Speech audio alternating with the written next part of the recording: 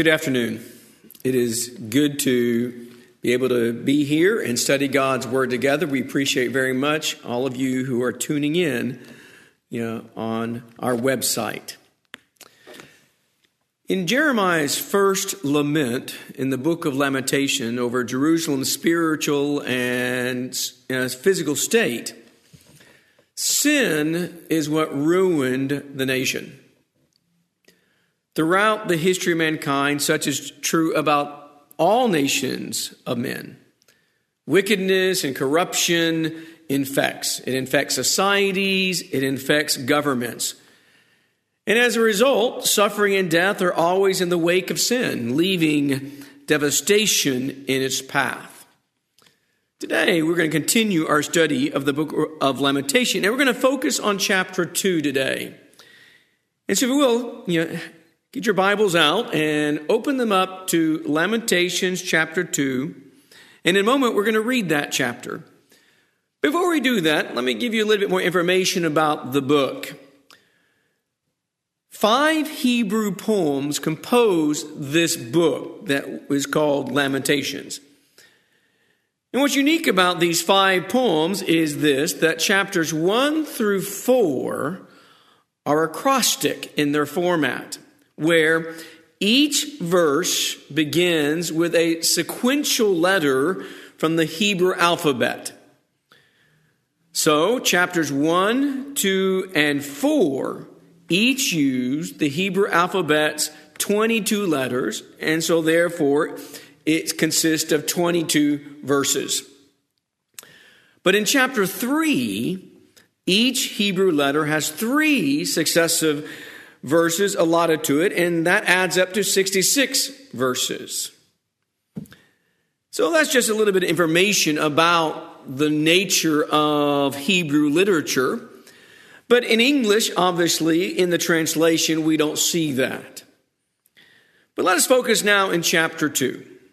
As God's judgment upon Jerusalem, as God's judgment upon his disobedient children is being described here, there's one thing that stands out to me in this particular lament, and that is God's fateful anger.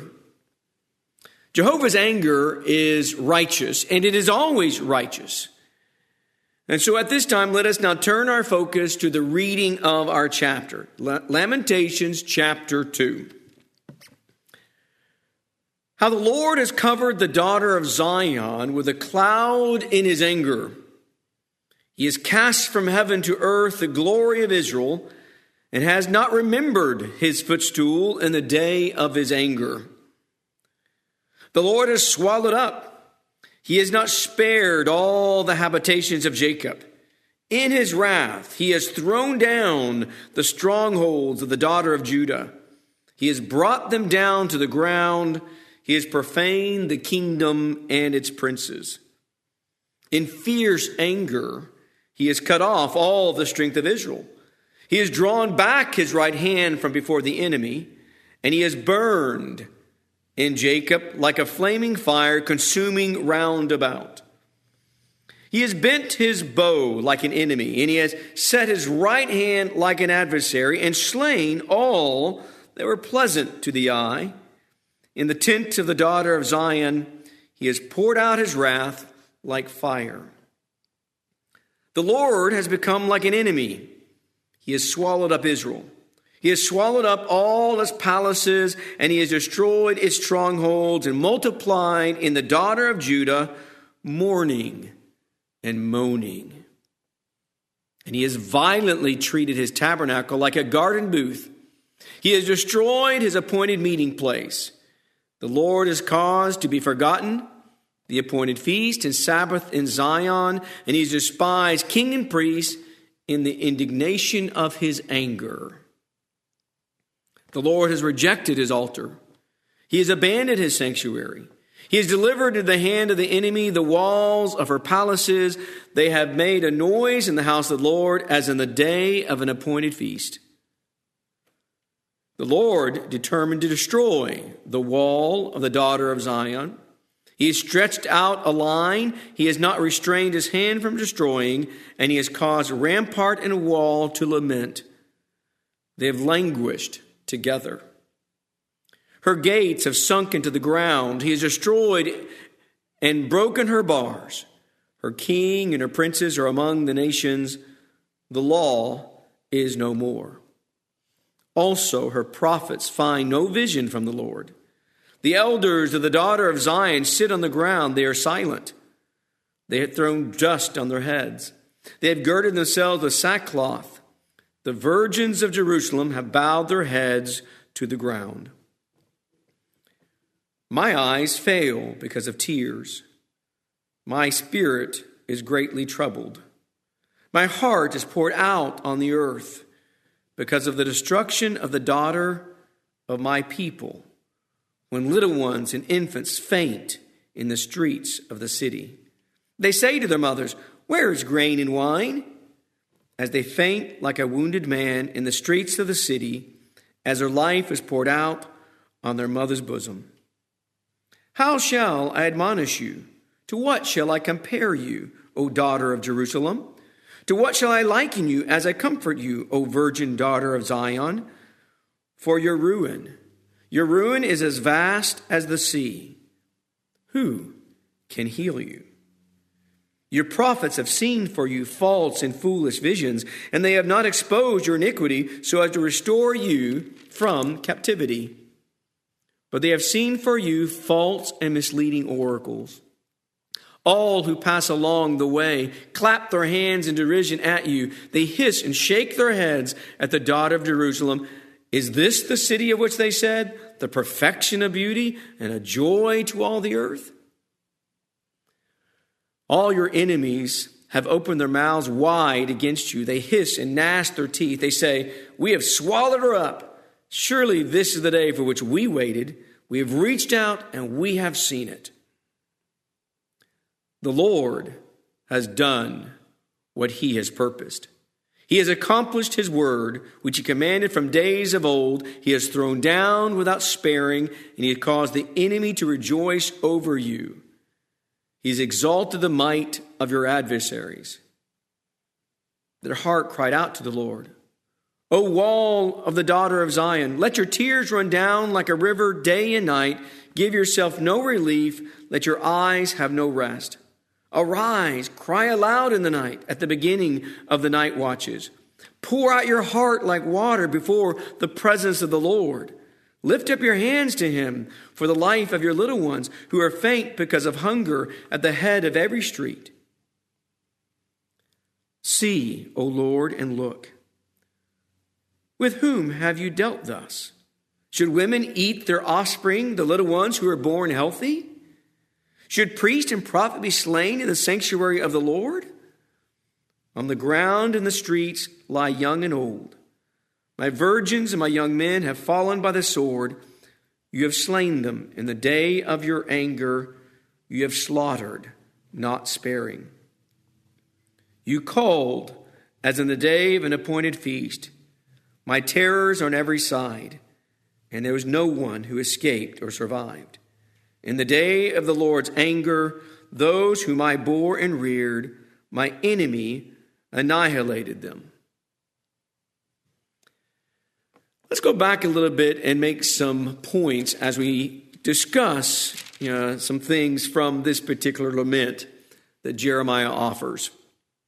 I want to begin by noticing the first couple of verses there in chapter 2 and suggest to you that earthly strongholds of any kind cannot withstand the outpouring of God's wrath.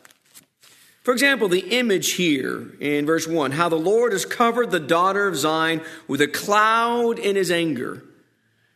That image of God covering Jerusalem with his cloud of anger is such a contrast to the visualization from the early national history when God's presence and God's care was visible by the fact that he actually used a cloud to lead them day by day through the wilderness to that promised land. And how different it is now.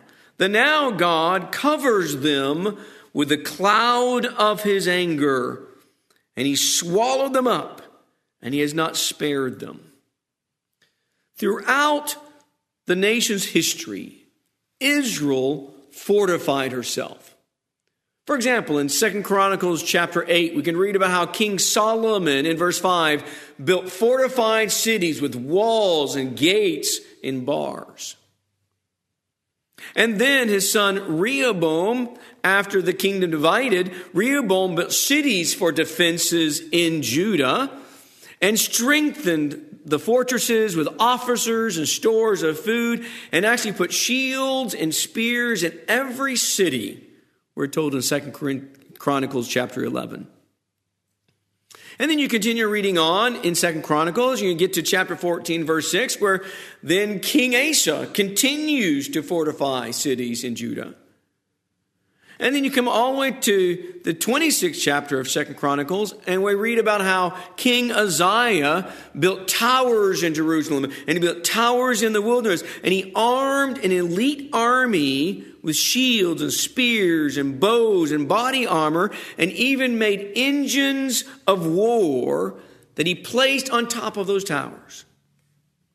So throughout their history, we can read about how Israel fortified themselves in case of an enemy, in case of invasion. I suggest to you that man puts way too much stock in unreliable fortifications. All the best built physical structures, all the high-tech military weaponry, and all the security and safety measures we may take are no guarantee. They are no guarantee when God is determined that it is time for men to reap the consequences of their sinful actions. Men depend too much on their own wisdom. They depend too much on their own speculations. Man even builds towers and fortresses of corrupted knowledge. To what purpose? Well, all of that are fortifications made out of sand, fortifications that cannot stand up to a God-sent storm. And such was the case for Israel and Judah. When God had determined it was time for him to judge the sins of the people, there is nothing that they could do to fortify themselves against God. When God is no longer with you, all of our defenses cannot stop an onslaught of defeat and destruction. In verse 3 of Lamentation 2, he says, in fierce anger he's cut off all the strength of Israel. He's drawn back his right hand from before the enemy. He has burned in Jacob like a flaming fire, consuming round about. At this time in Israel's history, their towers and their fortresses and their weaponry could not stop what God had determined. We're told, for example, in Romans chapter 8, verse 31, if God is for us, who is against us? And those are very encouraging words, very comforting words. We think about God being our refuge and God being our fortress and God being our strength. But if God is not with us, anyone can defeat us. From without and from within. God can use any means to bring down men when it's time for judgment to occur. So all that Israel and Judah had done to prepare and to strengthen and to defend and protect themselves were nothing against God's plans. It was nothing against God's judgments. And so those fortifications would not save them from what God had determined. I'm reminded of the words of the Jewish teacher Gamaliel over in Acts chapter 5, verse 39, when they're talking about what to do with the apostles who they had arrested because they are preaching Jesus. But Gamaliel understood that it is useless to fight against God. You cannot win when you're opposing God. And that was the case for God's people in the days of Jeremiah. And God's anger is severe.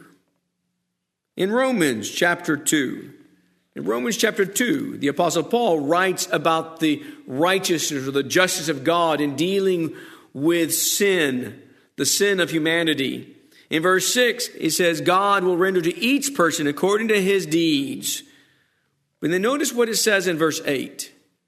Romans chapter 2, verse 8. To those who are selfishly ambitious and do not obey the truth, but obey unrighteousness, wrath, and indignation. There will be tribulation and distress for every soul of man who does evil, of the Jew first, and also of the Greek. So earthly fortifications cannot protect us when God's determined that it is time for man to reap what they have sown. When God has determined that it is time for man to reap the consequences of their sinful deeds, we cannot withstand the anger of God.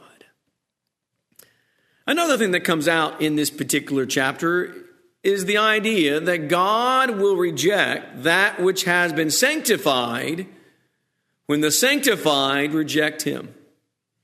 Take note of what it says there in verse 6 and verse 7, where it talks about how God has violently treated his tabernacle. He destroyed his meeting place. He's rejected his altar. He's abandoned his sanctuary. The sanctuary, the altar, the feast, and the Sabbath were all holy things. And they were a holy thing that had been dedicated in such a way so that God's people could show him reverence and honor and praise. Those holy days were holy days that God commanded them to keep. The sacrifices were to be offered regularly according to the law of Moses. The temple itself was built according to God's architectural plans. But these things and these activities, God destroyed. Even though they were intricately connected to Israelites' covenant relationship with God, not only was it deeply embedded in their worship, but also these were things that set them apart, to set them apart from other nations. But the point is, without amending behavior, the temple, the tabernacle, the sacrifices, the days, none of that would save Israel. Recall what Jeremiah even earlier had prophesied in the book of Jeremiah, chapter 7. And you look there, beginning in verse 2, as Jeremiah speaks to the people, he says, "Stand in the gate of the Lord's house and proclaim there this word and say, hear the word of the Lord, all of you of Judah, who enter by these gates to worship the Lord. Thus says the Lord of hosts, the God of Israel, amend your ways and your deeds, and I will let you dwell in this place. Do not trust in deceptive words saying, this is the temple of God. This is the temple of the Lord. This is the temple of the Lord." You think about the lament here when Jeremiah laments over the fact that God has basically destroyed all of these holy things. But those holy things were useless without holiness. And unless the people amended their ways, the temple was worthless to God. Unholiness contaminates. Unholiness pollutes what is sacred. I am mindful of what we're told back in the days of King Saul. In 1 Samuel chapter 15, verse 22, where we are told that God does not simply delight in the multiplying of sacrifices. God doesn't want just sacrifices. God wants obedience. God wants faithfulness. God wants holiness. Or what Paul preached in Acts chapter 17 in the city of Athens, when he speaks to an audience of unbelievers and speaks to them about the true and living God and tells them that the true and living God, he does not dwell in physical temples. He doesn't dwell in some physical structure. And although he is worthy of man's worship, he does not need man's worship to sustain himself. Acts 17, verse 24 and 25. So therefore, when what God has established, when what God has commanded is profaned by disobedience and by rebellion, what will God do? God will take it away. God will take away the holy thing, so that it will no longer be polluted by man's unholiness. As we studied this past Wednesday night in Haggai chapter 2, the unclean makes the holy unclean. It is for that reason that we are admonished in 2 Corinthians, as you turn over there and you look in chapter 6. 2 Corinthians chapter 6 and read verse 17. Therefore, come out from their midst and be separate, says the Lord, and do not touch what is unclean, and I will welcome you. And I will be a father to you, and you shall be sons and daughters to me, says the Lord Almighty. Here is the Apostle Paul, guided by the Holy Spirit, revealing to the saints in Corinth God's will, God's mind about holiness. And he says, if I'm going to have a relationship with you, if I'm going to welcome you into my family, he says, you must be separate from all that is unclean, from all that is unholy. And so therefore the admonition or the exhortation, be separate and do not touch what is unclean. What happens if we do? What happens when we cease to be holy and we cease to be clean by the blood of the Lamb of God? Well, then God separates himself from the unholy. If you think about it, in Revelation chapter 2, you read about churches of the Lord. And those churches of Christ who failed to repent of sinful deeds, if they failed to repent of sinful deeds, what were they told? They were told that they would be severed from Christ, that they would face the sword of the warring Jesus, and that they would be cast upon a bed of tribulation and pestilence.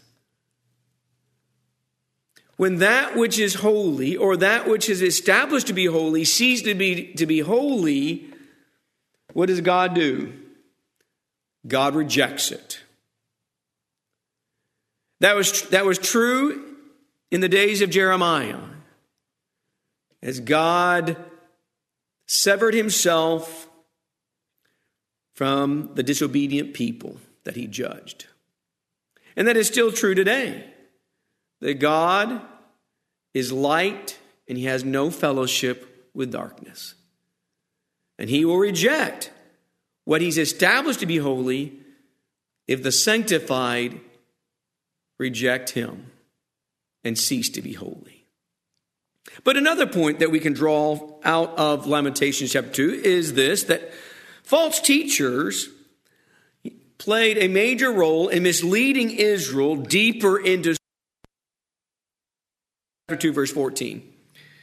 Your prophets have seen for you false and foolish visions, and they have not exposed your iniquity so as to restore you from captivity, but they have seen for you false and misleading oracles.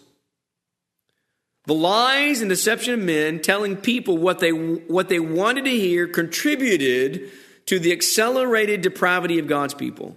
Now, God had warned them.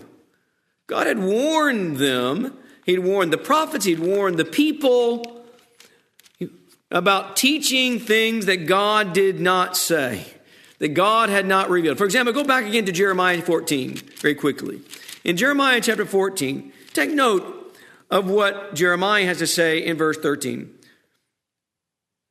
But the Lord God, I said, look, the prophets are telling them, you will not see the sword, nor will you have famine, but I will give you lasting peace in this place. And so that's what the prophets are saying. Oh, you don't have to worry about anything. There's going to be peace. But then God says, the prophets are prophesying falsehood in my name. I've neither sent them, nor commanded them, nor spoken to them. They are prophesying to you false vision, divination, futility, and the deception of their own minds. Therefore, thus says the Lord concerning the prophets who are prophesying in my name, although it was not I who sent them, yet they keep saying, there will be no sword or famine in this land. By sword and famine, those prophets shall meet their end. The people also whom they are prophesying will be thrown out into the streets of Jerusalem because of the famine and the sword, and there will be no one to bury them, neither them, nor their wives, nor sons, nor their daughters, for I will pour out their own wickedness on them. God had warned them by Jeremiah and many others as well. But sadly, the people wanted to believe those lies, and it cost them their souls. In Jeremiah chapter 5, you look at the very last two verses. Jeremiah chapter 5, verse 30 and 31. An appalling and horrible thing has happened in the land. Talking about the land where God's people dwelt. An appalling, horrible thing has happened in the land. The prophets prophesy falsely. The priests rule on their own authority, and my people love it so.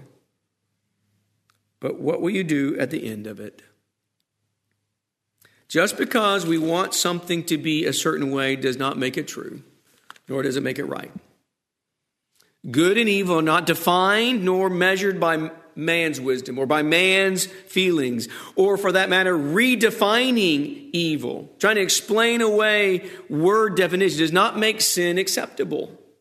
It's like Isaiah said in chapter 5, verse 20, woe to those who call evil good and good evil, who put darkness for light and light for dark, who put bitter for sweet and sweet for bitter.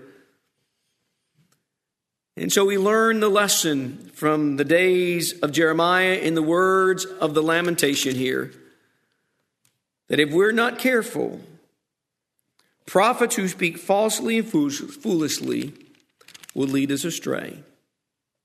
Finding eloquent debaters to justify what is false, to justify what is sinful, does not change that it is wrong and damning. It was true in the days of Jeremiah. It was true in the days of the first century, and it is still true today in the 21st century. In 2 Timothy chapter 4, verse 3 and 4, you have Paul's warning to the evangelist when he says, the time will come when they will not endure sound doctrine, but wanting to have their ears tickled, they will accumulate for themselves teachers in accordance to their own desires and turn away their ears from the truth. Falsehood, false teachers lead people astray, deeper into sin and farther away from God. But finally, the last point I want to bring out from this second chapter, this second lament that Jeremiah writes, is the fact that God kept his word. God kept his word on the day of his righteous anger. Verse 17, the Lord has done what he purposed. He has accomplished his word, which he commanded from days of old.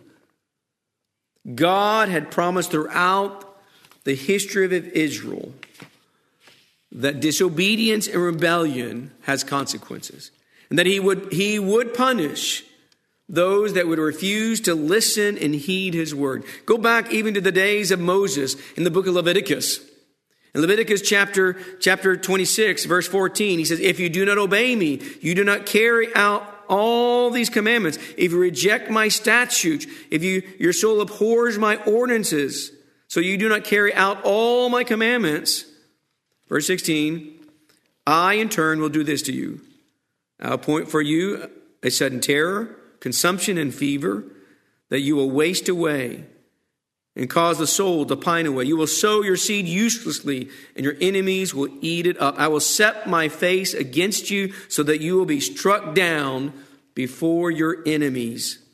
Verse 19, I will also break down your pride of power. I will make your sky like iron, your earth like bronze. Verse 25, I will bring upon you a sword which will execute vengeance for the covenant. When you gather together into your cities, I will send pestilence among you, so that you shall be delivered into enemy hands. Verse 31, I will destroy your high places and cut down your altars. Verse 30, I will lay waste your cities. I will make your sanctuaries desolate. Verse 32, I will make the land desolate so that your enemies who settle in it will be appalled over it. And you, however, I will scatter among the nations, and will draw out a sword after you, as your land becomes desolate and your cities become waste. God kept his word on the day of his righteous anger. He was faithful. And we are assured that God will deal faithfully with us as well, with our sins, with the sins of mankind. In Romans 1, verse 18, he says, for the wrath of God is revealed from heaven against all ungodliness and unrighteousness of men who suppress the truth in unrighteousness. Or in Colossians chapter 3, verse 6, where after listing the sins such as immorality, impurity, evil desire, and greed, he says, for it is because of these things, it is because of sin, that the wrath of God will come upon the sons of disobedience. God always keeps his word. And on the day of his righteous anger, it will be a manifestation and demonstration of his faithfulness to what he has said. Eternity in hell awaits all who do not obey God. God is faithful. He is faithful in his love, but he is also faithful in his anger. There is no deceit, there is no guile in God, in Christ. So do not be deceived by the falsehood and the lies and the deceptions that are all around us in the world. God will judge. He will judge us in righteousness through the man he's appointed, and that's Jesus Christ. And he's given us evidence of that truth by raising him from the dead. Are you a disciple of Jesus? Have you confessed faith in Jesus Christ with your mouth that he is the Son of God, and repented of your sins and be baptized into him? If not, we want to encourage you to do that. It is through an obedient faith we come into a saved relationship with God through Jesus Christ. And without the power of Christ's blood, without dying with him and being buried with him in the burial of baptism, we are still in our sins. If we can assist you any way to make your life right with God, to put on Christ in obedience to the gospel, or as a Christian who has done that but has strayed from the path of righteousness, God is faithful. He is faithful in his love, but also he's faithful in his anger, and he will pour out his wrath upon the sons of disobedience. If we can help you any way spiritually to make your life right with God through Jesus Christ, we encourage you to contact us and let us know how we can assist you in being reconciled and being justified and sanctified through Jesus Christ. Thank you very much for studying with us today. I bid you a good day.